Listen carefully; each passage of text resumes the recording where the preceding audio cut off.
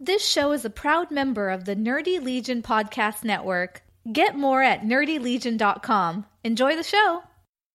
Spoiler alert! What Did You Watch This Week is a candid discussion about recent movies and TV shows, and it may contain spoilers if you haven't watched them yet. Listen at your own risk.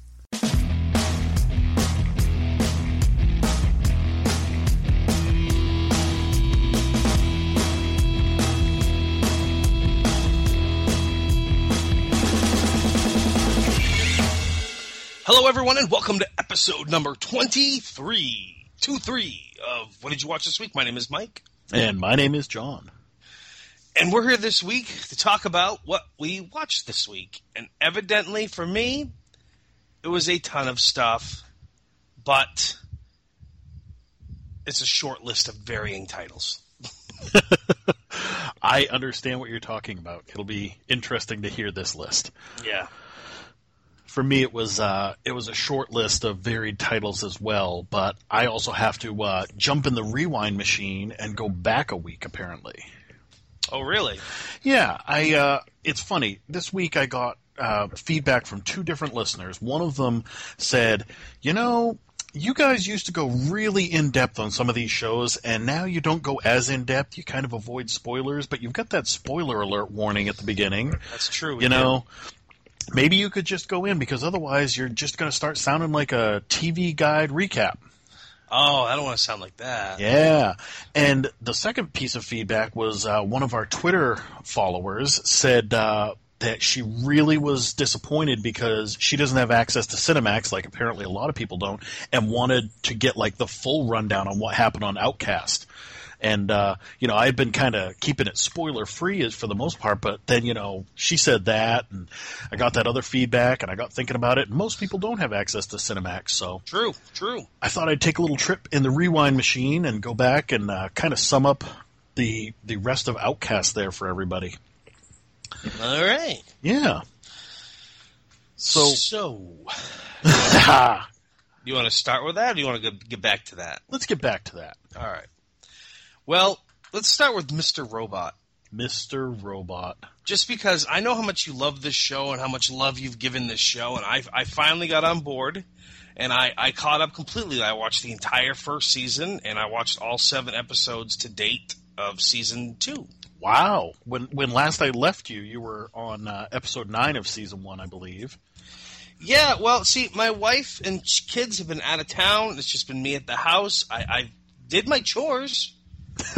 And didn't have much to do otherwise, and I had a night off from work, and so I really just ripped right through it. And I gotta say, the show is absolutely as amazing as you said it was, and the hard push is well deserved. I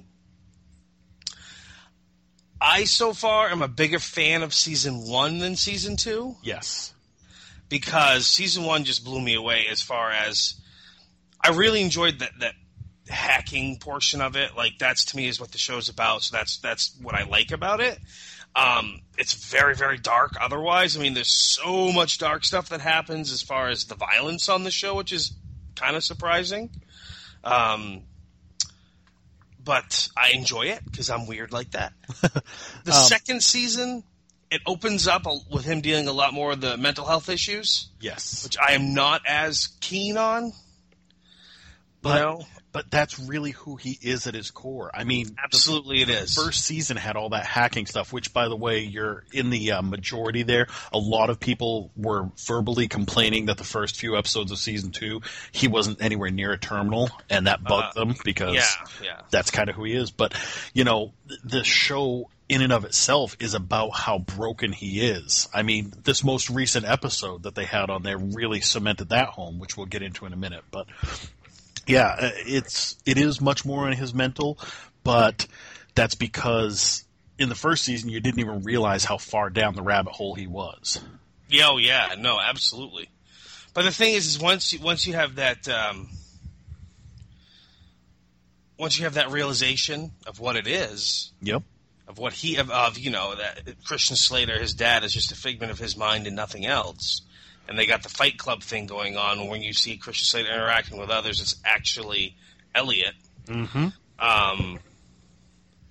Then I'm trying to think how to say this. Before they make that big reveal. Yep. It's not as in your face as much.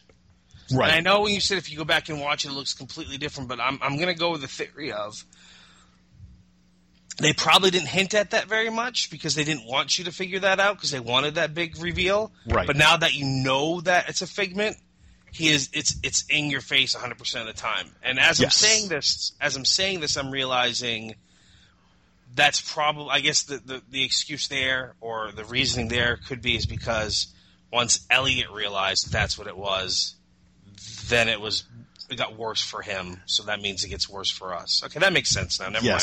I talked myself into it. Because that's the thing with this show is right from the jump, right from episode 1, Elliot is talking to you, the viewer. And you are his imaginary friend that he says right off that he has dreamed you up, that he has imagined you. You're my imaginary friend. He references you. There's a couple of times when he starts to break down and he grabs the camera and shakes it and says, "Do you know what's going on?" Yeah. Yeah. It's very trippy and very interactive in a way, but it's once they finally have the big reveal, which is very interesting because, like Fight Club, it's like a cross between dissociative identity disorder and schizophrenia. Yep. Because, with DID, he would just be a different person, which he obviously is. When he switches over to the Mr. Robot persona, then he's a different person. He forgets things. But he has conversations with him as well. He sees him in the room. He talks to him. He, has arguments with him, whereas most people with DID don't. Right. They just lose the time. So it's a really twisted mind that he's got going on there. And it makes you wonder, I've always wondered, was this because of his father shoving him out the window, or was there some other trauma? I mean... Well, see, I wondered that as well. And then when they had that episode where they showed... the accident, I thought, okay, they're going to explain it somehow. But then the doctor said, just a mild concussion and, some few stitches, but everything else is fine. Yep. And, I mean, he was just staring off in the distance, so you wondered if there was more, especially knowing what he is like now. Right. But we've also seen lots and lots of examples and hints of how cruel and terrible his mother was, especially after Dad died of the leukemia. So it makes you wonder if there was something there, something more abusive from her that drove him to that. I don't know. I think they're going to touch upon it in the upcoming, maybe in this season. But the thing with this show that really gets me is that it can be so banal, and then all of a sudden you don't even realize, like this most recent episode, the one with the, I always call it the ninja attack. Yeah. It was just unbelievable to see how, mundane the episode was. It was just normal, boring, a little tense, a little bit weird.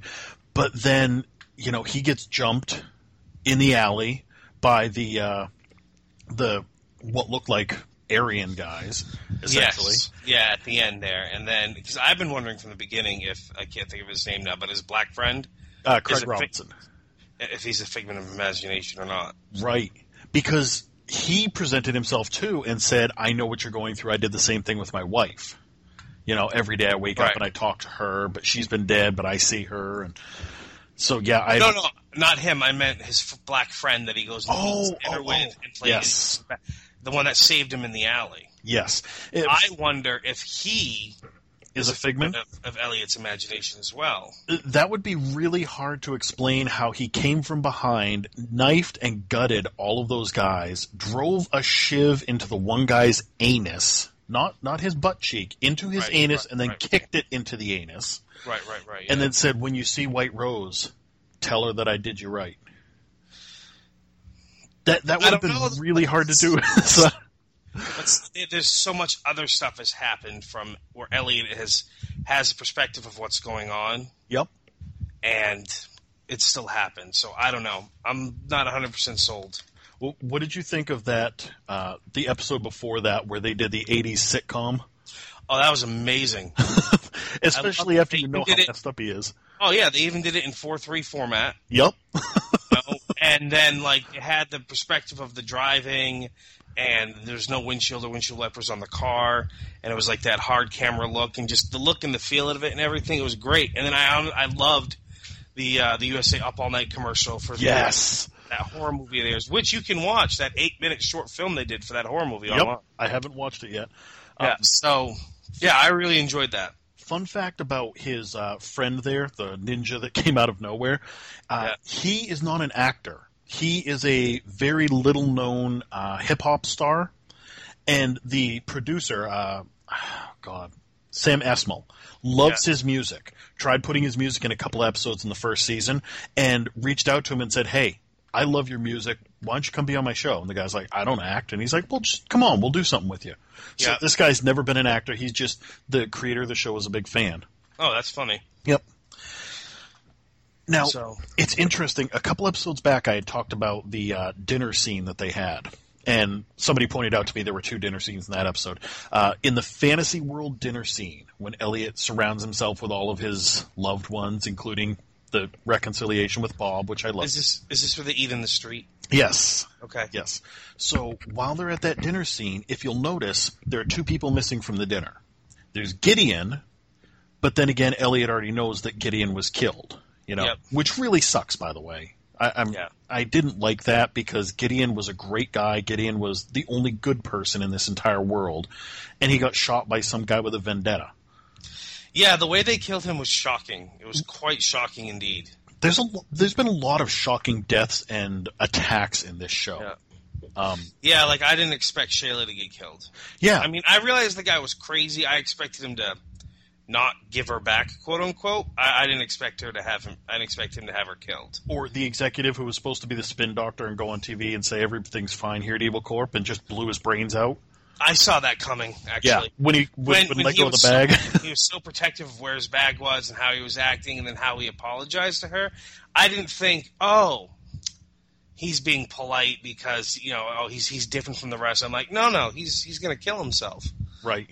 I didn't think it was going to be on live TV type of thing. I just had this feeling that there was something off about that guy. Yep. And so then when he started saying the stuff he was saying, I'm like, he's definitely going to kill himself on TV. Awesome. Now, back to that dinner thing, there was one other person missing, and that was the black hacker. I can't remember his name, but he was from the first season, and then he showed up this season dead. Like they went to check on him at his grandmother's house in the basement, and he had been shot in the back of the head execution style. Oh, yes. But he wasn't at the dinner. Now, Gideon wouldn't have been at that dinner because Elliot knows Gideon's dead, so he wouldn't have been there celebrating. Yeah. But this guy wasn't there, so does that mean that Elliot on some level knows that he's dead because he killed him? It's a good perspective. Yeah. I don't know.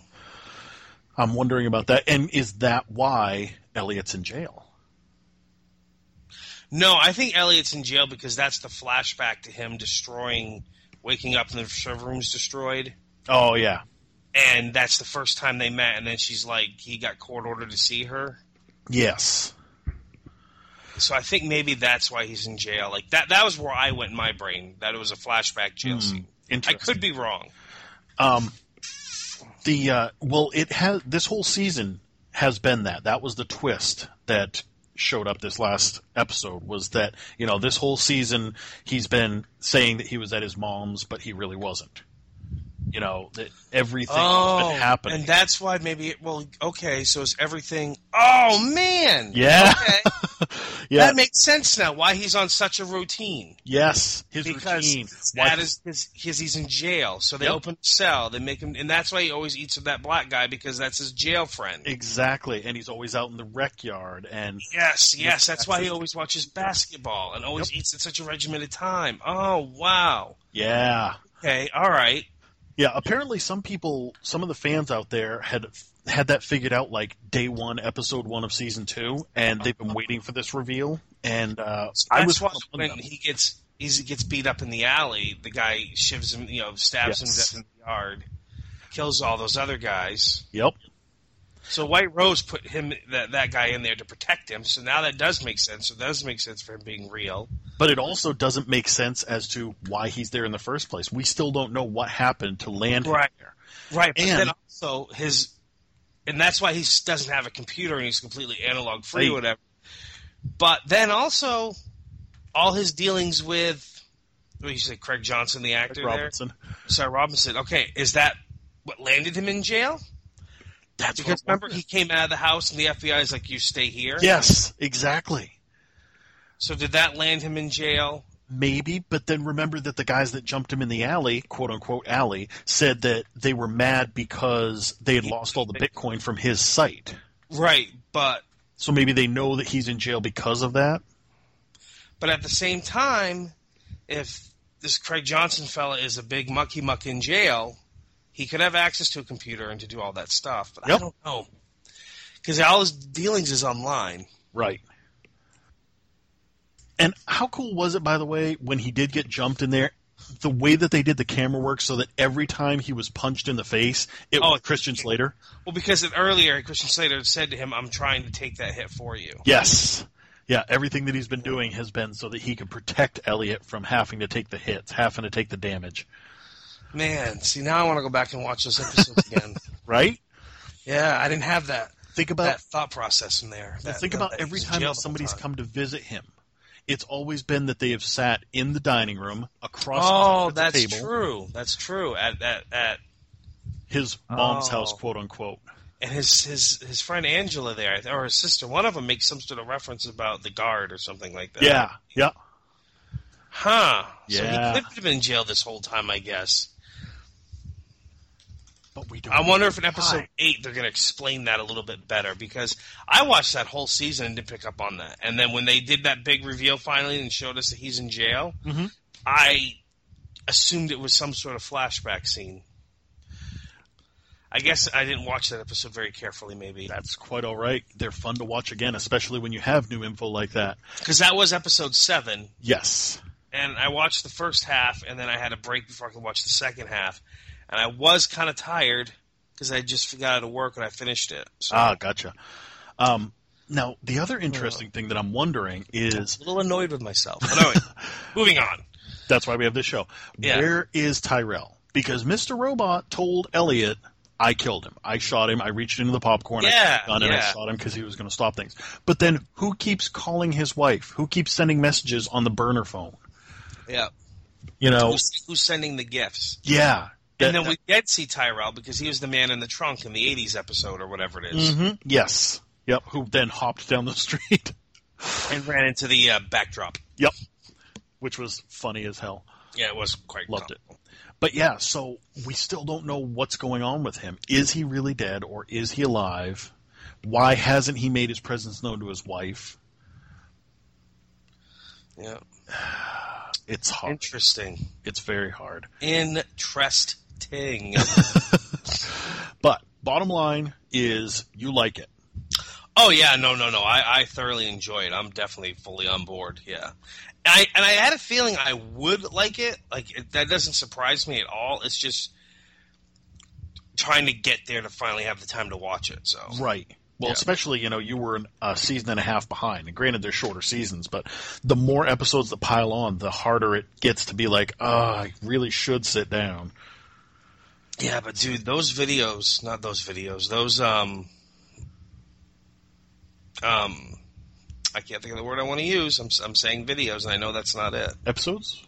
Yes, thank you. Those episodes were, they're almost like an hour long each. I mean, they're long episodes. They're 50 minutes, They're a solid 50 to, even season 2, I think. I want to say there was a couple that were an hour and 4 minutes or something. Yeah, those are definitely long episodes. The first episode of season 2 that has the little intermission, which I loved, was technically 2 episodes, but they were each like 50, 55 minutes.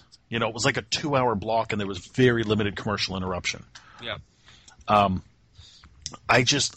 Like I've said before, and I think you'll get with me now, I can't sell this show hard enough. It is such a mind trip. Also, it's also a very unprecedented thing for the USA Network to air a show like this. Yes. Because it is eating up so much time for every episode. Yep. And it's like you can really see that the time constraints that they try to stick to of like, it's an hour long, so we only have 1 hour block for it. No, they're running stuff. It's like an hour and 20. Yep. Commercials, so. And it's hard to remember sometimes that it's on USA unless they do the station bumps, but it's so dark and there's such heavy stuff. Literally suicide, murder, getting a shiv shoved up your anus. Right. that you forget that this is on USA. Yeah. And then when the guy shot himself on TV, like the whole blood bubbling up out of the face and nose, for whatever reason, my mind goes, oh, finally, that's realistic. That's what happens. Yes. That's one thing. That's the one thing, if you ask me to give one word to all this show, I would say realistic. Yeah. A lot of the dialogue feels very realistic. You know, I was genuinely, even watching it with you the third time, watching his interactions the first time with Vera, while they're sitting in the apartment and Vera's waving the gun around and talking to him, I still, like, the hairs on the back of my neck stood up because it feels like I've had conversations like that with creepy guys like that. Yeah. Watching Darlene walk through the police station parking lot and just drop like 24 USB drives because she put malware on all of them and figured somebody would be dumb enough to pick it up and be like, oh, I'll put it in the computer and see what happens. Yep. You know, rather than Scorpion on CBS that's like, oh, hold on, click, click, click, click, click, I'm into the Pentagon. Yeah, it definitely gives you a different perspective on what quote-unquote hacking really is. Like, they definitely present it in a more realistic light of, like, this is what you would have to do. You just can't type keys and get in there. Right. Yeah. They did a behind-the-scenes. They have a little after show on online, USA's website. Yeah. The first one was actually on TV, and then every other one's been online. But they were talking to the guys, and they said whenever they do anything, whether it's compressing a video file or hacking or anything like that, they have experts on hand that show them how to do it so that they can write it in that way. Yeah. So I really appreciate that. Oh, God. Interesting. So they've done two big kind of like reveals now each season. The first one being his dad is a figment, and then the second one being he's been in prison the whole time. Yep. And Sam Esmail said that he didn't really, it wasn't his goal to do a big reveal every season. But yeah, it just happened that way. Well, the reason that he did it this season with the whole jail and mom's house thing was he said that he really wanted to express to people, show them exactly what it's like for Elliot to use his coping mechanisms. You know, and his coping mechanism is to put himself in a happier place or feel like he has some kind of control. So, you know, in that respect, it's beautifully done. He says, this is not a norm. I'm not going to do a big reveal every season, but I like in both seasons, we've had this moment where Elliot has, like, I'm not going to say a moment of clarity, but, like, in the second season is when he has the Adderall. Yes. And he's just, like, bright-eyed and, like, wow, everything's amazing. I can see why people like sports, slam dunk, on and on and on. And in the first season, he has that moment where he's just like, all right, this is how it is. And he acts all, like, happy-go-lucky, and he has, like, that Starbucks drink or whatever. And he goes to Gideon, he's like, is that invitation still on? I'll take it. And he walks off, and Gideon's like, did he just have a Starbucks drink in his hand? Like, so they've had two of those type of things, because otherwise you look at that actor and you just think, man, it's hard to not see him in that light because he's so merry all the time. Yeah. But then when you see those moments, it's like, okay. And clearly they use a lot of makeup around his eyes. Yeah. Well, he's natural. There are some scenes, you're right, that it's really thick in there, but he naturally has odd eyes like that. Yeah, but they must darken around them in a way to make them stand out more, because like if you look at pictures of him normally, like on the red carpet, then his eyes aren't like as buggy. Right. But yes, he does have some naturally weird eyes. Weird features in general. Yeah. Great guy, though. So I would like to go from as dark as we just were as super light as you can be. Oh, God. Is this going to be Care Bears? No.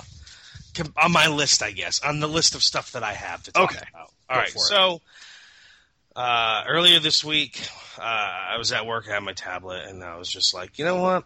I want to have something on in the background, and I didn't want to watch a full movie. I didn't want to have to devote lots of attention to it. I just needed background stuff. And so I threw on the first episode of the second season of Girl Meets World. And before anyone says anything about a 37-year-old man watching Girl Meets World, I loved Boy Meets World when I was a kid. I thought it was a phenomenal show. And so naturally, I'm going to watch the show that has the parents that were the kids that when I watched it, you know what I mean? So anyways, that being said, I really love this show. It's so great. Like, And there's a lot of nostalgia into it because, like, all right, so I had watched the first season with my daughter, actually, which made more sense, I guess. But then I had the second season, she didn't care about watching it, and of course, like, I don't know, it doesn't matter. I know they're, like, halfway through the third season now anyways. But anyway, so there's a couple things in there, like, for a nostalgia feeling for someone like me that grew up watching the show and then watched it in reruns when he was kind of in his early 20s or whatever, it's great because we get to see, like, Mr. Feeney in here. In the first season, he just had a quick cameo, but in this season, he has a couple pretty good size appearances, and we get to see, you know, Sean comes back, and then they even had a way of bringing Sean's dad, Chet, the actor that played him, back for an episode, even though his character's dead. They managed to bring him back for a little cameo, and Eric came back this year, and then Mr. Turner came back this year. Their cool leather jacket, motorcycle wearing teacher from, you know, the only season where Mr. Feeney wasn't their teacher. And Angela even comes back. And then there's, like, talks that in this third season that the two little girls that played the little sister Morgan, they're going to be in, like, this third season finale. In what aspect, I don't know. But it's just kind of cool because you're seeing these characters that you liked, plus Corey and Topanga are in every episode. And Minkus is in it, and there's a few other characters like Harley, who's a janitor at the school Corey works at, and then just some other characters that were on the original series, Major and Minor, that have been making cameos or popping in or whatever, and it's kind of neat. And then every episode, like the original series, every episode has a good wholesome message, and it has a good story, and it's not like, so far at least, they don't have those very special episodes. You know what I mean? Oh, yeah, the teenage drinking and driving. Or drugs, or pregnancy, or this, or Right. that, or whatever. It's a really lighthearted show, and that's kind of a nice... I mean, it has their serious, dramatic, you know, teary-eyed moments, if you will, but it's more they're pulling on your heartstrings than they are going for realism, if you will. Okay. So it's just kind of a nice, wholesome show, and there is a lesson learned in each one. And they have poked fun at the fact that, like, there's this line where, like, Corey and Topanga have their daughter Riley, and they have their son Augie, and Riley's 14 or whatever, and she has her best friend, her version of Sean as her best friend. And then Riley's younger brother Augie, I think he's probably like 6 or 7 or something like that. So anyways, there's a scene where they're talking about Mr. Feeney, and Augie says, like, Mr. Feeney was your teacher all through grammar school? Uh-huh. And high school? Yeah. And college? Yeah. I know, kind of weird. And then and Riley just goes, they could never do that now. And Corey's character's like, we'll see, because he was their teacher the first season. Uh-huh. And then the second season, he wasn't supposed to be their teacher in the first episode, but then they did something to scare her away, and she quit and retired. And so he got stuck being their teacher for the second season. And then now they've worked it out and now they're going off to high school because they were at John Quincy Adams Middle School and supposed to John Adams Middle School or whatever, like in the original series. Okay. So they're at John Quincy Adams Middle School, and it's in New York instead of Philadelphia. And so now he's their teacher again, and now they're all graduating and gone off to high school. And so, like, the parents and the students and this and that all work together to get Corey a job up at the high school so he can continue teaching them lessons. So that's how they've played it. So now he's going to teach them at Abigail Adams High School. Interesting. And Mr. Turner, who was their teacher in the that one season in the original series, he is now the superintendent of schools for that school district in New York, and he's one that originally hired Corey to begin with. We find out the second season. So they have pull with the superintendent. So I don't know. It's kind of funny how they've made fun of that with the Mr. Feeney thing, and then they're doing the same thing. That's funny. I like that. I like it when they do stuff like that. Yeah, so I don't know. Nostalgia-wise, it's a really good show, and then you burn through the episodes like that because they're like 20 minutes apiece. And I realize there's 31 episodes in the second season. But I still managed to watch them in like 2.5 days. Oh, it's kind of sad. I mean, between Mr. Robot and Girl Meets World, I watched, like 48 episodes of TV shows, something like that. Good God. Yeah. That's impressive. Yeah, and, well, again, I mowed the lawn, too. And I worked a bunch of overtime. So, yeah. I only have a couple more shows to talk about, and then for me, it's all trailers and news.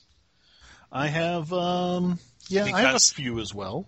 Because I did watch a lot of shows, but it was the bulk of it was 2 shows. Right. This week I started a new show based on a suggestion from somebody else. It's a Hulu original. You might have seen it. It's an animated show called The Awesomes. I've seen commercial after commercial for that. So it's a funny show. It's definitely like the jokes are good, but they're very like light. I don't quite know what I'm trying to say here, but basically, it starts off with Mr. Awesome is retiring from leading the Awesomes. Mr. Awesome's kind of like the Superman kind of, and he's naming a successor, and the successor to take over his team is going to be Mr. Perfect, who's even more Supermanish. But his son wanted to be run the Awesomes. He thought that he could be the new leader, and he's not, because he's a wimp and he's a wuss and he has no superpowers except for the fact that he can stop time whenever he wants, but when he does, it makes him sick and he could die from it. I've always wanted that superpower. Not to sick and die, but remember from what's it called? The Nintendo TV show. You know what I'm talking about? Captain N? Captain N, yeah, and he had the Nintendo remote as a belt buckle, and he'd go, pause! And he'd hit pause. Like, ever since that show, I'm like, I want that power! Yep. And still to this day, I sometimes think of what I could do with that power. Oh, I know. If I had it. Like, if someone was annoying the crap out of me. Pause! Then put them in an embarrassing scenario. Unpause! I don't know. Whatever. Go ahead. Sorry. So, yeah, his son, he calls himself Proc because he's both a professor and a doctor. So Proc wants to lead the team, but his dad's like, no, you're too much of a wuss. And then Mr. Perfect goes on and says, oh, but nobody could ever lead this team, so I could never fill your shoes, so I'm not going to take the job. And all the Awesomes basically go away, so that leaves Proc to pick up the pieces and recruit a new team of Awesomes so that they can keep their government funding and keep their base. So it's what you'd expect. It's the mismatched group. You know, there's Sumo, the 11-year-old kid who, when he gets mad, turns into a giant sumo wrestler. Sure. There's one guy who has a magical gem that lets him conjure anything he can think of, very Green Lantern-esque. The only problem is that he has severe mommy issues, so everything that he conjures is some version of his mother. So, if it's a missile, it's his mother's head for the warhead. And yeah, and it's funny because it's Kel Thompson is him. He's impresario, but he's also the voice of the mother. So it's really funny to hear him branch out like that. But it's a fun show. They're little 21, 22-minute episodes. Seth Meyers actually wrote it. It's kind of funny. He plays Proc, the loser leader. Yep. And Mr. Perfect is played by his real-life older brother. Oh, that's funny. Yep. So he actually wrote the show so that his brother could be Mr. Perfect and he would be the quote-unquote loser. Oh, that's kind of funny, actually. Yeah, I like stuff like that. But yeah, that's an enjoyable show. I've got about 4 episodes under my belt. They just did origin stories while they were trapped in their version of the Danger Room, and now we're learning that Sumo's parents were villains. Gasp. But yeah, I enjoy it. If you like cartoons about superheroes that are kind of mismatched, I recommend it. I think it's fun. I think you'd enjoy it. Yeah, that's my push for that. Okay. So Amazon had their pilots. Oh, I haven't watched those yet. Yesterday, and I started watching the Tick one, and it is I didn't finish it. I was just too tired. And it is so far. The Tick is the Tick. Like, he's the same type of, numbskull, bumbling, muscle-bound character. And then Arthur's the still sheepish, down on himself, he's still shy, introverted. What? He's still a moth, right? We haven't seen his costume yet. I've seen. But it is. Well, first off, let's start out. It's TV 14, and the warnings are for graphic violence and language or something like that. And so it's kind of surprising. It's very dark so far from what I've seen. It's a far departure from the Robert Warburton series. which was kind of lighthearted and more comical, and you know what I mean? You mean Patrick Warburton? I say Robert? Yes, you did. Okay, Patrick Warburton series. It's a far departure from that. Or the cartoon? So far. Or way far from the cartoon as well. Okay. So from what I've seen, it's way darker. Like I said, I haven't watched the whole thing. I just want to throw that out there. But I did watch all of Jean-Claude Van Johnson, and it is absolutely phenomenal. I cannot say how amazingly awesome this is enough. Like, I may have to get Amazon Prime so I can watch this. Because this was just, because it was amazing. Okay. Tell me why. All right, so it's TVMA, just so you start. There's nudity, there's just a woman's butt, and there's violence and language and whatnot. So basically what it is Jean-Claude Van Damme is playing a spoof version of himself. And in this reality, Jean-Claude Van Damme, the actor, was actually a Black Ops agent named Jean-Claude Van Johnson. And Okay. Jean-Claude Van Damme was his cover. Being an actor, being in all these action movies and everything like that, was 100% cover for the fact that he's a Black Ops agent. Now, in the show, he is a 60-year-old man, I think, like he is now, however old he is in real life. I'm pretty sure it's 60, though. And he's been retired for a couple years from both acting and being a Black Ops agent. And then finally, he's just like, he goes to this place called Dry Ramen, and it's DRI Ramen. And then I'm watching it, and he's sitting there, and you can tell he's not really happy with life. And then the waiter brings him basically a package of dry ramen noodles with the flavor packaging sprinkled on the top and some little other like ornamental, decorative vegetables or whatever. And he just goes, "This is dry." And the guy goes, "Yeah, we're called Dry Ramen." And he's like, "Well, can you put some water on this?" And he's like, "No, this is actually like a pop-up restaurant. We don't even have access to the water. We won't be here tomorrow." But it's just hilarious because, like, he's at it, and then he gets mistaken for Nicolas Cage, and it's terrible. I know, right? And then they make fun of the very first minute of the movie. He's in this warehouse, and you think that he goes. He's the very first scene of this movie. He's in this warehouse. The show, I mean, he's in this warehouse, and like he's doing a voiceover, and there's this guy running at him with a billy club, and there's a bunch of other guards around, and it looks like it's a scene from a movie or something. And he talks about being Jean-Claude Van Damme, and he used to be the master of the split or something like that. And he goes to do a split, but he gets stuck halfway, and then he gets beat in the face. He gets beat in the face with the stick, and so it's just like. And right away, I'm laughing. Like, I honestly can't remember what the voiceover was. I've only watched it one time. I'm probably going to watch it a bunch more, rewatch it over and over again, if I can. But, and then it cuts to, all right, now we find out he's retired, and then he's actually a secret agent, and Felicia Rashad, Claire Huxtable, is his agent, his movie agent / Black Ops handler, and it's just done in such an amazing way, and he gets back into it. So, of course, he gets back into having to film a movie, and so he's filming the movie, and it's a spin on Huckleberry Finn and Tom Sawyer, except he's playing Huckleberry Finn, and the girl's Tom Sawyer, and he has to fight, N-word Jim, and it's just ridiculously hilarious. And so the scenes they're filming for the movie are very typical 80s. Long yelling outside, pouring rain fight scenes. And then he has a conversation with the director. Yeah, I'm blowing this all up, sorry. He has a conversation with the director where he's like, this fighting style. And then it goes, look, your fighting style of the 80s, it's not realistic. People don't just run at you one at a time in real life. They're all going to come at you. You need to adjust it. That's how it is nowadays, because that's more realistic. And so Van Damme's just like, I don't know if I can do this movie thing after all, because, like, this is not my style. This is not what I do. And his agent's like, well, you don't have to worry about that now. You need to go do your assignment. So he goes to this – his assignment is to go to this secret warehouse lab thing and place a tracking device.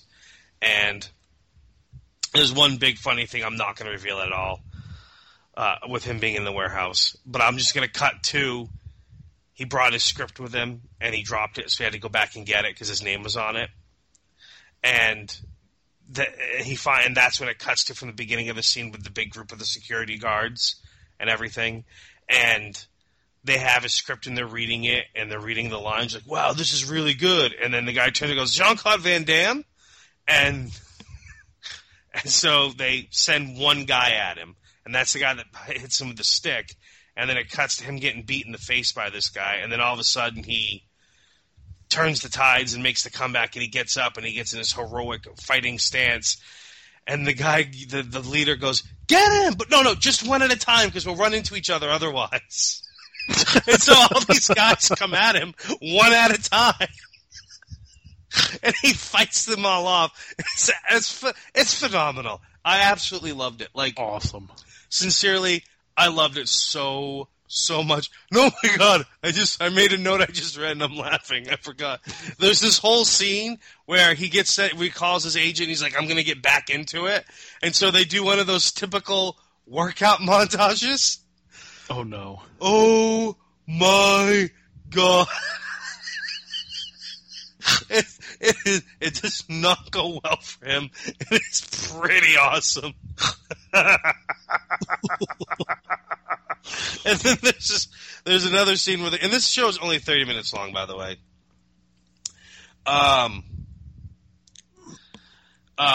So there's another scene where, like, the guy goes to give him his gun. He's like, here's your weapon. And then he sticks his foot up and goes, this is my weapon. And then walks off. I mean, I loved this so much. It's like literally like 31 minutes long, I think. It is amazing. Absolutely amazing. I had both that one and The Tick on my watch list for Amazon Prime, so I've got to check them out. Yes, especially the Jean-Claude Van Johnson. I loved it because he's spoofing himself, and if you like those 80s action movies, you're going to get plenty of that feeling to it, and it's awesome. It's not a spoof like that show Andrew Tribeca, as far as, like, it's not like that type of thing where it's that over-the-top ridiculousness. Okay. It's more like, we're going to take this typical 80s workout montage, we're just going to go the other way with it. And so it's, like, realistic, if you will. And it's great. It's great. I'm sorry. I loved it. I absolutely loved it. Excellent. Well, that sounds like a hard sell to me. Oh, massively hard sell. It's my new pick of the year, practically. As of right this second. I just loved it so much. Awesome. Cannot wait to check that one out. Yes. This week I'm now 4 out of 8 episodes into the night of. Remember last week I had started with the first episode. Yes. Well, my main note from the second episode, I watched the second episode, and I had one note for it. And it sounds complex, but bear with me here. You know you watch an episode of Law & Order? Yeah, I love that show. Okay, so we'll pick like Law & Order SVU, not Criminal Intent so much, but...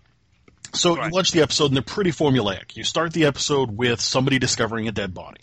Yep. Next thing you know, the detectives are there. They're interviewing somebody, and they're looking around. Fast forward a little bit. Now we've got the detectives looking for clues. They're interviewing suspects. Then we switch over to the law part or the order part. I don't even know how it works. And it always starts out with the crime, the discovery, the arrest, and then the second half is the trial part. That was how the original Law & Order formatted was. Right. Anyways. Okay. So you can picture a typical episode of Law & Order. Yeah. You know all the parts of the episode that they don't show you? You know, like everything that they cut out because that would be the boring stuff? Mm-hmm. That was the whole second episode of this show. Really? That was my note, was this episode is all the boring stuff that you don't see on Law & Order because it's boring. It was almost painful to watch. As much as the first one had those really tense moments, the second episode had... I counted it, I think it was 3 whole minutes collectively of John Turturro riding the subway to get either to court or from court, scratching his feet, and not talking to anybody. So just watching him ride the subway. There were a lot of scenes in this episode where there weren't people talking. Seeing the guy, the main character who's been, he hasn't been convicted yet. He's been indicted for this girl's murder, seeing him in line to get on the prison bus, and then on the prison bus, And I'm not talking just like a quick scene. I'm talking like, a minute, 2 minutes of watching him just ride this bus. And then getting to prison and standing in line. And then watching people getting patted down and watching a guy have a cell phone pulled out of his anus. And it was so tedious, I wanted to cry blood. But I stuck with it. And I went in episode 3, and I went in episode 4, and the story is moving along, but it's changed so much from the first episode. Like, now the kid's in prison, and he's like choosing sides between this guy who says he wants to help him and this guy who says he wants to help him, trying to avoid the gangs. Meanwhile, you've got John Turturro who wants to be his lawyer, but then this other, the DA's office sends over this woman who's like, oh yeah, I'll get him to plea down, and it won't cost you any money, but John Turturro's going to charge you $50,000 to be the lawyer. And going back and forth on that. So there's movement. And I'm still watching it. I'm going to watch it up through episode 8, but it really, really slowed down. And I actually had somebody message me the other night and say, did you watch any more since episode 1? And I said, yep. And it's really slow, and it's this, and it's this. And they said to me, I'm more concerned about what's happening with his feet. And I didn't get it at the time, but now that I've watched 4 episodes, everybody in this show is obsessed with John Turturro's feet. And if you think that I'm saying that as like a joke, I am dead serious. When we're introduced to him in the beginning, he's wearing, like, somebody once called them Jesus shoes, but they're the strappy sandals, not flip-flops, but strappy sandals. Yeah. And it's because he has really, really bad dermatitis. And his doctor told him to keep it exposed to the air, and it should help. So every episode, at least 2 different people ask him how his feet are doing or how the feet are. And I mean, we're talking bailiffs, we're talking judges, we're talking other lawyers, people at the pharmacy, other doctors, people who are in the courtroom who say, I know a doctor who can help you out with that. He's talked about how many different things he's tried on his feet. He's talked about this didn't work, but this did work. And somebody else says, no, wrap it in like a plastic bag and do this. And there is so much time and energy devoted to this man's dermatitis-infected feet that I swear to God, that's more what the show feels like than this person who's in jail. It's bizarre how much time they spend talking about his feet. That is weird. It really is. Like, I thought I was exaggerating as I went into the 3rd episode. I'm like, maybe it was just the first 2, maybe we were just... And then the 3rd episode and the 4th episode, I'm like, this is insane. This is the John Turturro's feet show. I'm still planning on checking it out at some point. Oh, I hope you do. But that'll be interesting now that that's kind of there. I'll notice it more. Yeah, I'd love to hear your take on it, because I can imagine you saying, my God, you weren't kidding. Yeah. They just won't stop talking about his feet. But that's all I got to say about that. 4 episodes in. Can't wait to see what happens in the next 4. So Dark Matter. Dark Matter. Great episode. I am an episode behind, actually. I did not watch last night's episode yet. Okay. But I did watch the week before. Okay. Did I? I bet you did. I know at the very least I started it, but now I'm thinking I may not have finished that. But why not? I can't remember now, because I'm thinking about it, and I remember... It was the... They get in the jump drives. Not the jump drives. They get in the clone things. The clone pods, yeah. They wake up in the office. They go out to the ship. They have to try to find something to get the thing to make the blink drive. Yes. I don't think... You know what? I didn't finish the episode. Why not?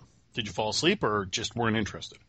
Oh, no. I'm pretty sure I probably dozed off now, because now I can't even think of how the episode ended, and it's bothering me. I could sum it up for you real quick. Yeah, just go right ahead. They turned on the blink drive. Yeah, because I know in episode 8 the blink drive malfunctions. I read the little synopsis to it. So I know the blink drive malfunctions. It's not so much a malfunction. It sends them to not parallel. Is it a parallel universe? Yes, it's a parallel universe. Yeah. So, you know me, I'm a big fan of those. I'll always pick a parallel universe story. Oh, man. Yeah, I'm sorry. And it was a good one. I enjoyed it quite a bit. Cool. Yeah, you're going to enjoy that one. It explores, what if they were like this and this was like this. Yeah, So. I'm gonna rewatch episode 7. I think I don't have a full grasp of it in my brain. And they did manage to bring back Corso, because in that alternate universe, he's still alive. Oh, Yeah. So they kept the actor around for a little bit at least. Okay, that's cool. Yeah. All right, I like how they did that then. Well, and they could be bringing him around more, but I'll let you figure that out as you watch it. Yeah. Okay. Cool. Thanks. Yeah. So you want to talk about Outcast? In just a moment. Okay. Well, while you were talking about Dark Matter, I watched Killjoys this week, and that's still just as good. We've kind of got two different stories going on right now. Johnny and I call her the princess. It's one of those stories where, you know, she's working as a doctor and helping the slummy people of Old Town, but it turns out that she's actually royalty on her planet. And she had a big drinking and drug problem, and now she's cleaned up her act and just wants to help people. But anyway, so they're trying to figure out what's going on in Old Town now that the barrier's up and the corporations kind of got everybody trapped in there. And it turns out that they not only have people trapped in the town, but they're administering through the air a type of euphoria drug. So basically people don't realize it, but they're just happy. They just feel happy, and they don't worry about things, and they don't worry about the fact that there's a wall up. Yep. It's very Serenity-esque, and I hope it's not going in that direction, but you never know. And then on the other end of the spectrum, we've got Dutch and the other Jacoby brother, who I can't think of his name right now, and they're trying to track down Klein and figure out why there's an exact clone of Dutch that they've seen in flashbacks from years and years ago that look just like her, and why is there somebody else that looks just like her out there. And it was very slow-paced on their end, interrogating somebody, looking into his mind, figuring things out. And then the revelation came that the clone, or whatever it is, that looks just like Dutch, was the daughter of Klein, the guy who's been using her as a assassin since she was a little girl. Big, horrible revelation, you know. That's why he's been using her, is because she looks just like his daughter from whenever he was around, because he might be immortal. I'm digging it. I'm really digging it. Oh, cool. Yep. I love this show. I really keep saying it. You know, if you like Dark Matter, you love Killjoys. It's great.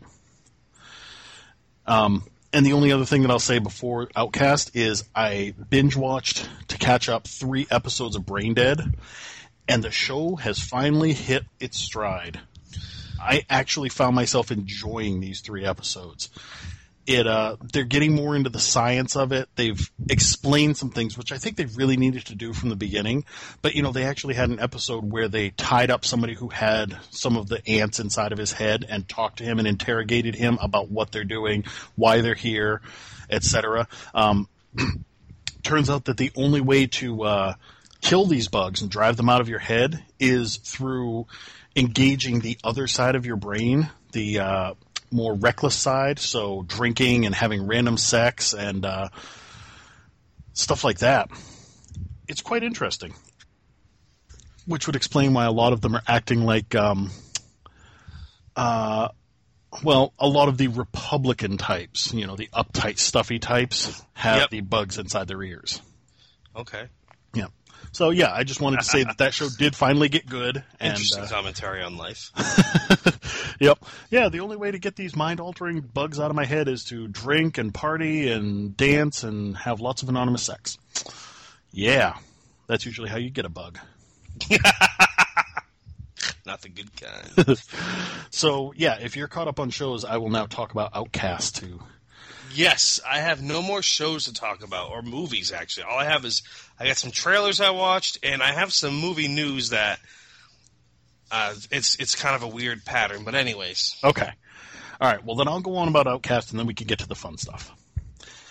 So, one of the main problems in Outcast, not problem with the show, but one of the main antagonizers for the main character, it was back... We find out that back in the day, he came home and found his wife attacking their daughter. because the wife had one of these demons inside of her. He didn't realize that at the time. He had left all that behind him. He didn't understand when he was a child that that's what it was with his mother, and that's why she recoiled from his touch. So this was all foreign to him, but he ended up punching his wife because she had a demon in her, and basically the demon left and everybody assumed that he had been beating his wife, that he had attacked the child, that he was beating his wife. So the entire town basically hated him. That's why we find him living alone, shut off from the world. He doesn't see his daughter. He doesn't see his ex-wife. Well, as this season has gone on, he's reached out to his ex-wife because he wanted to see his daughter and because he wasn't sure, now that more demons are showing up, if it was going to come back into her. Like, if he had really gotten rid of the demon all those months ago or a year ago, or if this was going to pop back up and attack his daughter. So he's scared. He sees these demons showing up and he thinks, what if she attacks people again? What if she goes after my daughter again? I can't accept that. So he's been kind of trying to push his way back into that relationship. And at one point, his ex-wife does break down and invites him in. They spend the night together and they have some sexy times. And then she disappears. She just takes off and leaves him a note that says, I can't do this anymore. Checks herself into an asylum, basically. Doesn't want to be around her daughter because her daughter drew a picture and didn't put the face in, and she was like, well, why didn't you put Mommy's face in? She's like, I don't know which face to draw. So now she's worried that she's got a demon inside of her still. She doesn't want to harm her daughter, so she's like, you keep her, Kyle. You keep the daughter. I'm not going to have anything to do with this because I don't trust myself. You can't trust me, etc. So that being said, we come to the end here, like I was talking about, where in the second to the last episode, Kyle's sister, shockingly, gets a demon inside of her. She's getting out of the shower, and suddenly things just snap in her, and she gets inhabited by a demon. And we get to see the first steps of a normal demon. And she is very violent, as Brent Spiner's character had said. Her husband comes into the bathroom to check on her, and she slams his head in the mirror, and a shard of glass goes right through his throat. You get to see one of the most gruesome, bloody bleed-outs of a character on a TV show that I've seen in quite a while. I mean, he sits there gasping and asking her to help him, help me, barely able to breathe, and all she does, like, the actress played it up as, the demon trying to figure out where it was and what it was doing. So, it's hunched over him and reaches down and grabs the piece of glass and plucks it out gently. So then the blood just flows everywhere, of course. And so her husband bleeds out on the floor. Meanwhile, the two little girls, her daughter and then Kyle's daughter, who was having a sleepover, come in and see this. They freak out. Kyle's daughter realizes that, this is like what happened with Mommy. The girls run away and hide. And now Demon's sister chases after them. Doesn't get her hands on them, though, fortunately. They get away. She escapes out into the world and is taken in by Demon's Stepford wife, the guy who said, oh, my wife is so much of a better person now that she's got a demon inside of her. They're trying to help her transition. They're trying to help this demon inside of the sister transition. Kyle's not having none of that, though. Kyle's like, no, if there's a demon in my sister, I'm getting it out. There's no way that this is going to happen. Not going to allow it. So, in the meantime, his daughter was picked up by Brent Spiner's character. Basically an insurance policy kind of thing. Let me keep her so that you don't try to do anything to me. And, sorry, I needed a drink there. No worries. So, now we've got this building, the final showdown building is what I call it when you have those kind of things. So you've got Brent Spiner and a couple of demons in there, and you've got Kyle who shows up and gets locked into a room with his daughter, and then out in the other room is his sister with the demon inside of her. He busts out, and he's getting ready to go toe-to-toe with his sister, but he wants to be careful because he doesn't want to kill her or anything. And, she starts manhandling him, just knocking him around, beating the crap out of him. And then, out of the blue, his daughter jumps on her back and says, leave my daddy alone. And the demon is purged out of her. Girl gets a real determined look on her face, and the demon just, flies right out, just like what was happening with Kyle.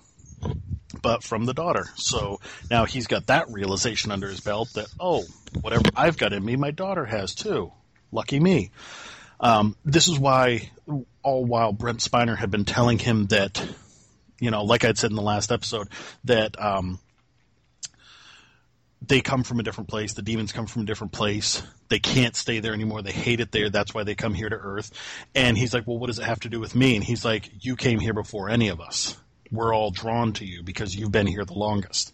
So he doesn't know if he's actually a demon or if he's something else that came out of wherever they come from. But now his daughter is as well, and that doesn't sit too well with him either. So the priest wants him to stick around town. They get his sister all calmed down, and she's now purged. She doesn't have the demon in her anymore, but she's got the knowledge that she killed her husband and now has to raise their daughter alone. Yeah, that's pretty rough. And it kind of ended with Kyle and his daughter skipping town, and they stopped at like a gas station, and they're walking across the parking lot, and they get about halfway across, and they realize that there's about a half dozen people walking towards them. And the assumption is that these are all demons that are coming for them.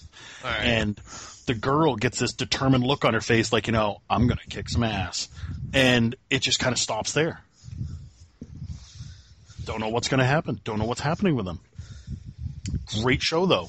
I like the fact that the final episode there where we realize his daughter's got this ability too, was called This Little Light of Mine. I assume it was more of a reference to her than... It's a clever title. Yep. But yeah, so I'll be interested to see what happens in season 2. Like, is he going to skip out on town and leave the preacher there to deal with whatever's happening? Or, he wants to get his daughter away, obviously. He doesn't want her involved in all this. But if these things are drawn to him, then why wouldn't they just be drawn to him in a different section of town or a different state or whatever? Right. So yeah, that's my recap of the quickness of Outcast. Sweet. If anybody does get a chance to watch it, I do recommend it. It's very dark, twisted, but worth it. Well, have we moved on to the news and trailer section of the show? Let me check my news ticker here. Yes, I believe we have. Fantastic. So I watched a lot of trailers, and some of them I'm going to get into I'm basically just going to give a quick brush by on most of them. Excellent. Because it's a scenario of none of the trailers I saw, really, for the most part, made me go, oh, this looks great. Most of it made me go, huh. Okay. So anyways, the first one's called Don't Worry, Baby. And it's an odd story about a father and son that may have both impregnated the same woman, and they're trying to figure out whose child is belongs to which one of them. What? Yeah, exactly, right? Basically what it is tell me it's a comedy, because it's a dramatic. It's more of a drama than a comedy. What? Yeah, and I can't think of the guy's name now, but there's one actor in it that you'd be like, okay, I've seen him, and he's a British actor. I've seen him in a bunch of stuff. Are you sure this wasn't Bridget Jones's Baby? Because that's the exact same idea behind it, except they're not father and son. No, the Bridget Jones's Baby is similar, but no. Basically what it is it's an estranged father and son. And apparently there's this woman who has like a 6-year-old.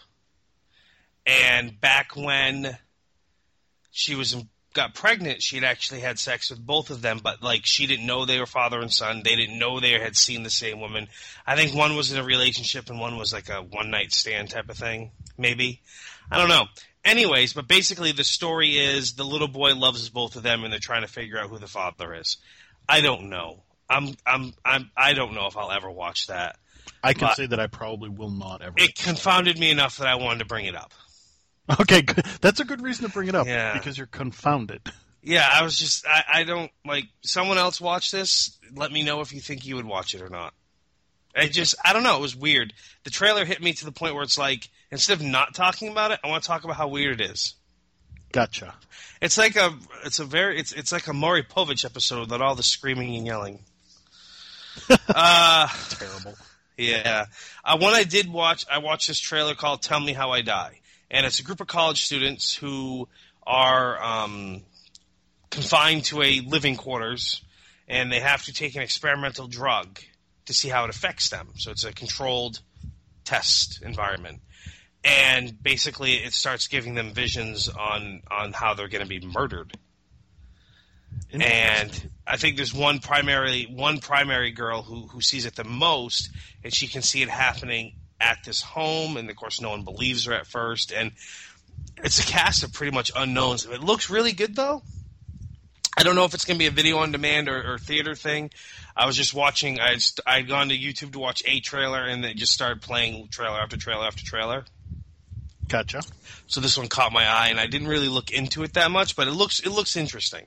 Okay. So check out that trailer. Be on the lookout for that. I watched a trailer called Amateur Night.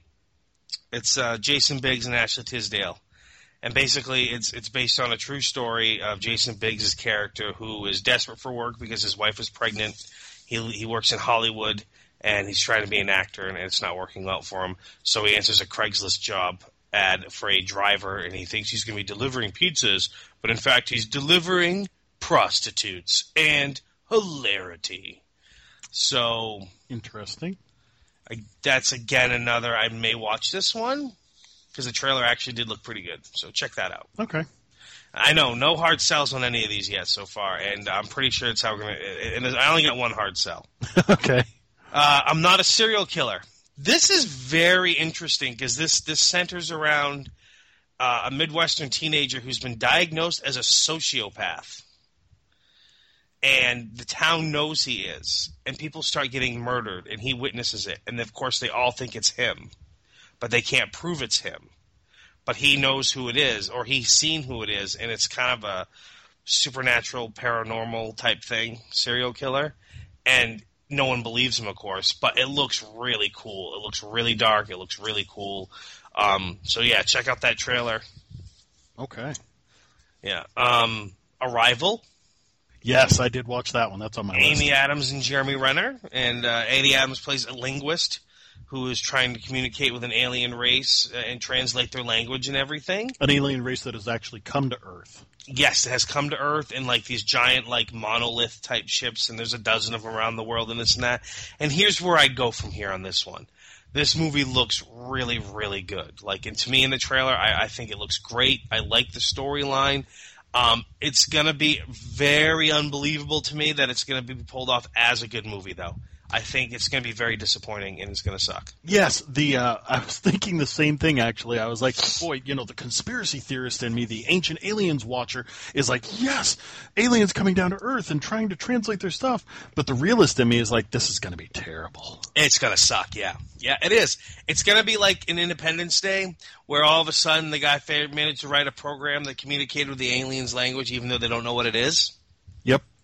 This is basically the version of, we're going to take a long time trying to figure out what this language is, and somehow I'm going to be able to translate it and figure it out, even though it seems like it's an impossibility because I'm that damn good with hieroglyphics. But yeah, I mean, I think the trailer looks great, all the potential in the world, and I think it's going to be a terrible letdown and be very disappointing. Yep, I feel the same way. I think that people aren't going to like the fact that there's not enough action in it. Yep. They're going to say that, well, Independence Day at least had action. And I think that it's going to be a lot of people whining and cussing because they can't figure out this language, etc. Yeah, and I think it was like Aaron and Martin and I were talking about it in the chat yesterday, and we basically all came to the same conclusion. Wow, this looks great. It's probably going to suck really bad. Yep. And they're like, yep, I feel the same way. It's terrible, but if we're all thinking it, then there's a reason behind that. Yeah. Yeah, Aaron goes, I think it's going to be a great movie until you see the aliens, and the whole rest of the movie will suck, as par for the course. So. Let's see here. Mr. Church. You know what? Just go watch the trailer. It's an Eddie Murphy flick. It's not a comedy in any way, shape, or form. It's a drama. It looks decent. I actually probably will watch this with my wife at some point. But just go watch the trailer. It looks Murphy. decent. It's Eddie Murphy. It's a drama movie. Basically, he plays a guy who comes into this mother and daughter's life at a time when I think someone has died and allegedly paid for him to be a cook for them for 6 months. But he ends up staying. I don't know. And he ends up staying with them for years, and then the little girl grows up and becomes an adult, and then gets impregnated, and then comes back to live with Mr. Church. And I don't know. Just watch the trailer. Okay. I'm not giving it a hard sell, but I'm going to give it. I'll probably watch this with my wife. Okay. And it looks like a decent flick, but it's very drama, lovey-dovey orientated type movie. Gotcha. Yeah, but the one hard sell flick I am going to do, and I know what it's going to be. Oh, okay. What's it going to be? No, go ahead. You were going to say right. I love this. All right, maybe. I know it's going to be terrible, probably, and groany and eye-rolly, but I don't care. I'm still giving it a hard sell. It's called In the Valley of Violence. Oh no, I was wrong. Okay. Basically, Ethan Hawke. This is an Old West movie. It's a Western. In the Old West, Ethan Hawke is a drifter. He and his dog are trying to get the old Mexico. So it's a Western. Yes, it's a Western. In the Old West. In the Old West. And he goes to the town of Denton. And it's one of those, the law is crooked town. And the marshal is John Travolta. Oh, God, no. Yes. And, of course, guess what? They ruffle each other's feathers. Guns are shot. People are killed. It looks awesomely terrible. I cannot wait to watch this. Awesomely terrible. That's what I look for in a movie. In the flick, there's this hotel owned by two sisters that bicker with each other, and I can't pronounce her name. Thaisa Farmiga? Yep, I know who you're talking about. And Karen Gillan. Outstanding. I am very excited about this movie. I think it's going to be absolutely terrible and awesome at the same time. Terrawsome? Terrawsome. Yes, Terrawsome. Anyways, that's it. What was the one you thought I was going to give a hard sell to? Maybe I saw it and forgot all about it. I know you saw it, and I know you forgot all about it because we talked about it the other day, but that would be Batman Return of the Caped Crusaders. Oh, yes. I can't believe that was a hard sell. Oh, dude, I cannot wait to watch that. Adam West and Burt Ward reprising their roles. Yes. Batman and Robin. And Julie Newmar's Catwoman. Yes. And the animation they're drawn like the 1960s TV show. Uh-huh. And it looks amazing. It was so cheesy. They were on a TV dinner tray being conveyor belted towards an oven. A huge TV dinner tray. Yeah. And they were the entree. And they had, like, vegetable and apple crisp and potato in the other sections of the tray. It's amazing. And they were making so many jokes about, just desserts and... Oh, it was just great. Robin says, "Holy entree, Batman." Yes. Come on. I love it. Yeah. Batman breaks the ropes by driving his hands into, like, the mashed potato, I think, to loosen them up or whatever, and then it's great. Yep. I'm very, very excited about it. Yeah. I'll be interested to see the other, because, like, all the villains are supposed to be in it from the 60s series. I don't know if Batgirl's going to be in it or not.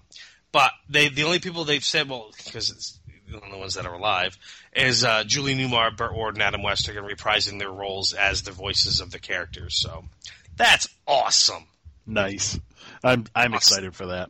Yes, me too. The only other trailer that I watched was just kind of popped up for me, and I checked it out. It's called Zoom. And it's odd because there's like 3 or 4 movies coming out last year and this year called Zoom. And this is not the Tim Allen one with Courtney Cox Arquette, where he plays an aging superhero.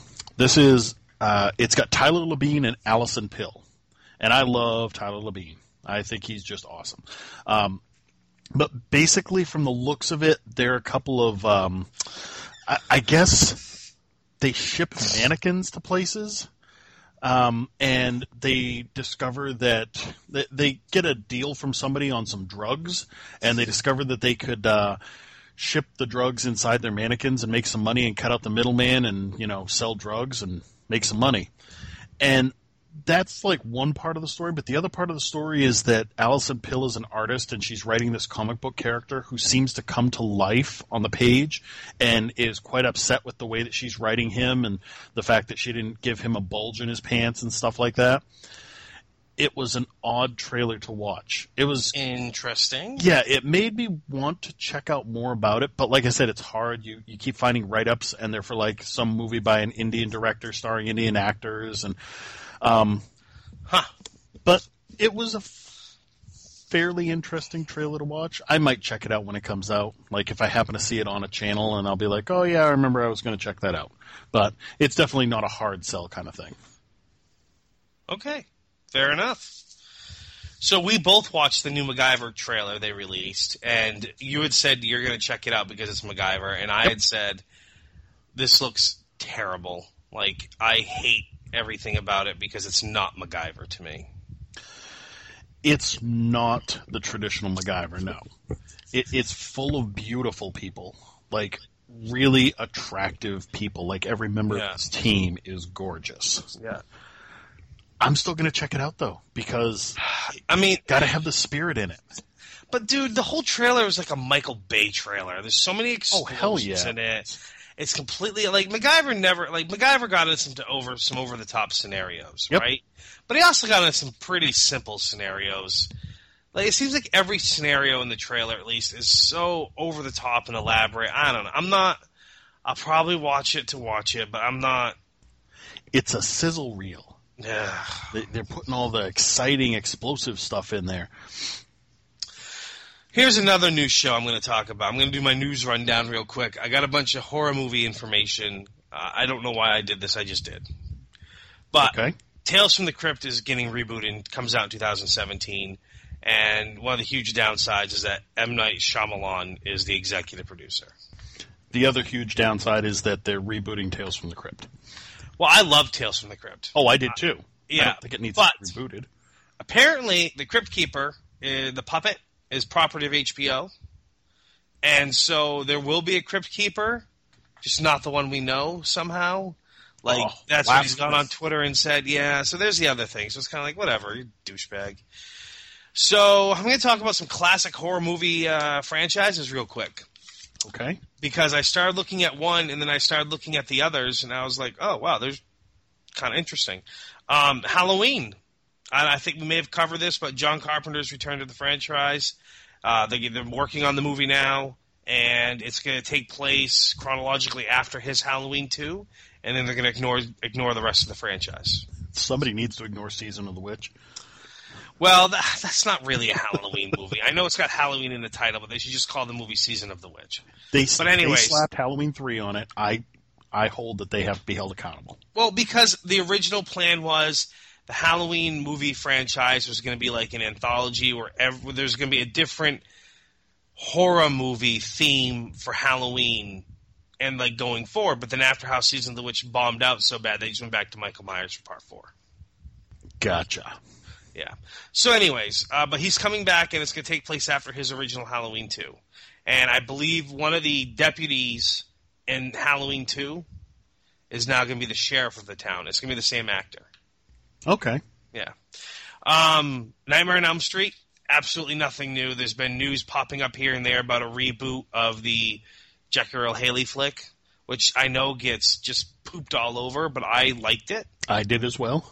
And the most recent rumblings was, Robert Englund stating that he will not play the new Freddy Krueger if they ever do a new movie. But nothing new. Okay. Some new information on the new Friday the 13th flick. The possible release date is October 13th, 2017. The guy that just directed Brett Eisner, he's the director. He directed The Crazies and The Last Witch Hunter, amongst other bunches of other stuff. And this new flick is going to explore the Voorhees family of Pamela, Jason, and his father Elias, which we've never really seen. Yeah. So it's really going to explore the Voorhees family.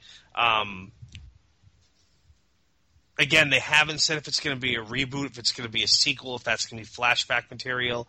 But I feel like they're going reboot on this because the Friday the 13th that they came out with in part, I don't know what part officially is. I don't know if it's part 11 or 12. It all depends on where you fall, Freddy versus Jason, if that's in the chronological series or if that's just a standalone flick. But the most recent one they did was never a remake. It was just another movie. It was a sequel, essentially, but they just called it Friday the 13th. You know what I'm talking about? Yeah, Jared Padalecki. Yes, thank you. They never did it. They did no Jason origin story. It was just a sequel. I enjoyed it. I thought that movie was good. So, I didn't think it was that bad. Yeah, I thought it was good. I thought they didn't try to recreate the character. They didn't try to do anything with him. He's Jason Voorhees. So, I don't know. Right. I thought it was decent. But anyways, so then Saw 8, they put a poster up on IMDb. I don't know if it's a legitimate poster or what it is, but if you go to IMDb, there's a poster for Saw 8 up there. That's the only new thing other than, filming starts next month, and it comes out October 27th, 2017. But the poster they have up is cool. It's a really cool-looking poster. There's a woman's face, kind of like in a mask, like Hannibal Lecter maybe, or whatever you want to call it. And it's at the top of the poster, but she's looking down. And then underneath it says, like, Saw, and it's got, like, spikes and everything, and it makes the comment that it's, like, the most thrilling Saw movie yet or whatever. So, I don't know. This October, prepare for the most puzzling Saw movie to date. The most puzzling Saw movie, that's what it is, yeah. So, that's pretty cool. Okay, so they're making another Chucky movie. Comes out next year. Hold on just a second. Yeah. I just wanted you to know that it looks like that is legit. Yeah. That poster. They're calling them Legacy. So there's a bunch of different posters. So, like, there's one where the Roman numeral for 8 is all shattered glass, and it's Shattered Legacy. That one is called Tortured Legacy. Okay. There's one with a blood splatter that says Bloody Legacy. Where are you seeing all these?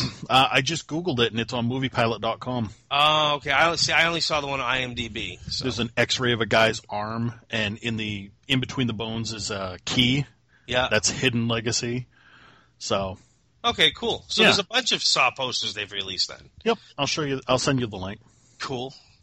So again, they're making a new Chucky movie. Comes out next month. A new Child's Play. Jennifer Tilly returns as Tiffany, Chucky's wife. She had a cameo at the end of the most recent one, anyways. Which again, I actually thought that was a decent flick. Is she returning as the doll version or the human? Human form. Okay. Because the other flick was, and the other flick, Chucky the doll, whatever. He's sent to. It kind of makes it look like it's maybe it's not a reboot. It was definitely a sequel because by the end of it, the doll is actually wearing masks to hide all his scars and everything he got from the other movies. Okay. And then the end of the flick, he's mailed to Andy. And then they show Jennifer Tilly as a human form, and they show that Chucky, and she's mailing Chucky to Andy.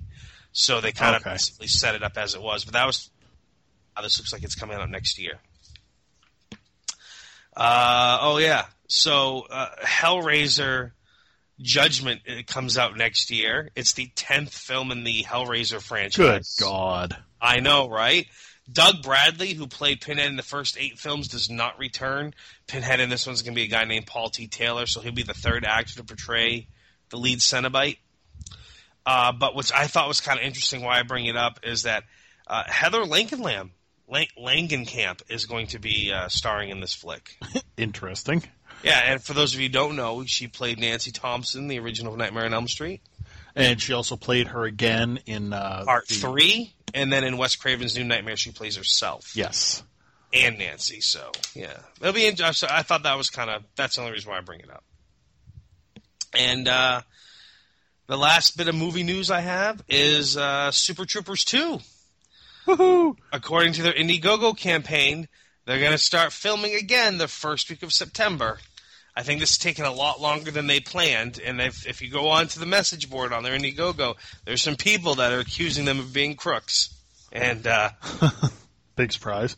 Yeah, because they got all this money donated to them like quite a long time ago now, and the film's still not out. But they allegedly start filming again first week of September or something like that, according to the most recent update from a few days ago.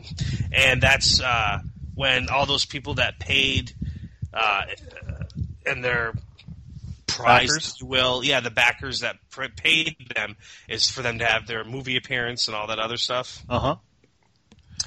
That apparently is when that's all going to be happening, I guess. So I'm just excited to see the movie. I'm not.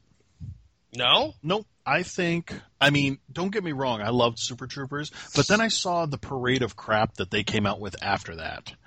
And I've come to realize that the only reason that they're making a second Super Troopers is because they want people to lay down more money. And I just have this feeling that they're not going to be able to capture the magic that they had in the first one because we've seen it already. They're going to try to rehash the same jokes, and they're going to try to make it more over the top like they did with their movies after that. And I just think it's going to miss the mark really bad. So they're basically Super Troopers is their one-hit wonder. Yes, I really think that it is. And now they're trying to cash in on a sequel. That's what I think.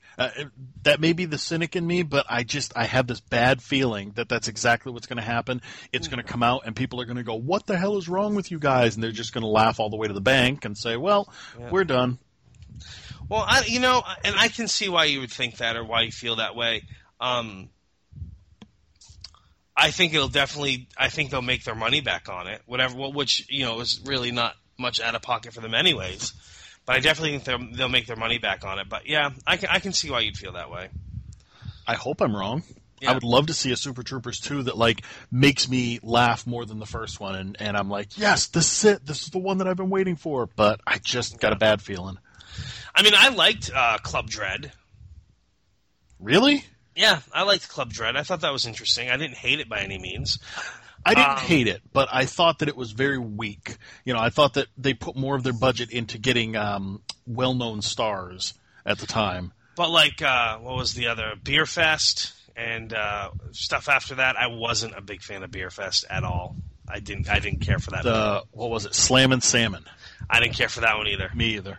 Yeah. Nope. So, but I've liked other stuff they've done. Like if you look at the actors themselves and other stuff they've been in, like Jay Chandradesh, I can't pronounce his name, but I mean he directs TV shows and other movies and writes them else quite like that, and writes and I enjoy that. I enjoy that stuff that he's done. So yep, I have enjoyed some of the stuff that they've all done after that. I liked seeing Farva on How I Met Your Mother as Ted Mosby, sex architect. Oh my god, that was hilarious. Yeah, I enjoyed that as well. So, but anyhow, I know what you're saying though, because after Super Troopers was let's just put it on a weird scale, but Super Troopers was amazing. Yes. Club Dread was okay. That's a decent follow up, and then it just went downhill from there. Yep. And it is okay, we're going to go back to Super Troopers because that was our first hit, and, maybe that'll... but you're right, yeah. I see where you're going with that. It's kind of like M. Night Shyamalan, to be honest. Yes. I loved The Sixth Sense. I thought Unbreakable was good, and then everything else after that has been crap to the point where I haven't watched his most recent stuff. To the point where his name is now considered a joke, kind of like you said. Yeah. He's going to be doing yeah. Tales from the Crypt. Yeah. Yeah, it's like when they do M. Night Shyamalan, you don't hear M. Night Shyamalan, the director of The Village and The Happening. Signs. Water, and yeah, it's Signs. It's M. Night Shyamalan, director of The Sixth Sense, because that was his amazing first flick, and then everything else after that. Unbreakable, I thought was still good. Yep. But everything else after that has been terrible. Agreed. So. You got anything else you want to share today, sir? I do. Okay. I read that they're going to be doing yet another, I know it's a saturated market, but they're going to be doing yet another Sherlock Holmes movie. With Robert Downey Jr.? No. This one is called Holmes and Watson, and Sherlock Holmes will be played by Will Ferrell. And Watson will be played by John C. Reilly. No. And it will be a PG-13 comedy. And apparently, originally, it was supposed to be Will Ferrell and Sacha Baron Cohen. Yeah. But Sacha Baron Cohen backed out, so they decided to go with John C. Reilly. Hold on a second. Hello. Hey. Okay, I'll see you in a little bit. Bye. So that was my wife, and she's just leaving her mother's, and she needs me to come outside to get the baby. Okay. So I think that's going to be a terrible movie. I think it's going to be a terrible movie as well. So, but otherwise, I'm going to have to cut it short. I'm sorry. All right. I'll save my other news for next week then. Sorry. I'm really sorry. Well, we all work on your schedule, so. Well, that is sadly true. My wife's just getting back from Maryland, and I could hear the kids screaming in the background. So, all right, cool. Well, thanks for listening. And, yes, thank you, everybody. Please listen to us again next week. You can find me on the Twitter at SuperstarML. And I'm the Quantum Geek, G33K. Thanks for all the feedback, everybody. Yes, and then the show itself is at What Did You Watch? And then we have the Facebook page, What Did You Watch? So check it all out and let us know what you think, or suggestions, comments, criticisms, whatnot. It's cool. All right. All right. Talk to you later. Talk to everybody later. Bye.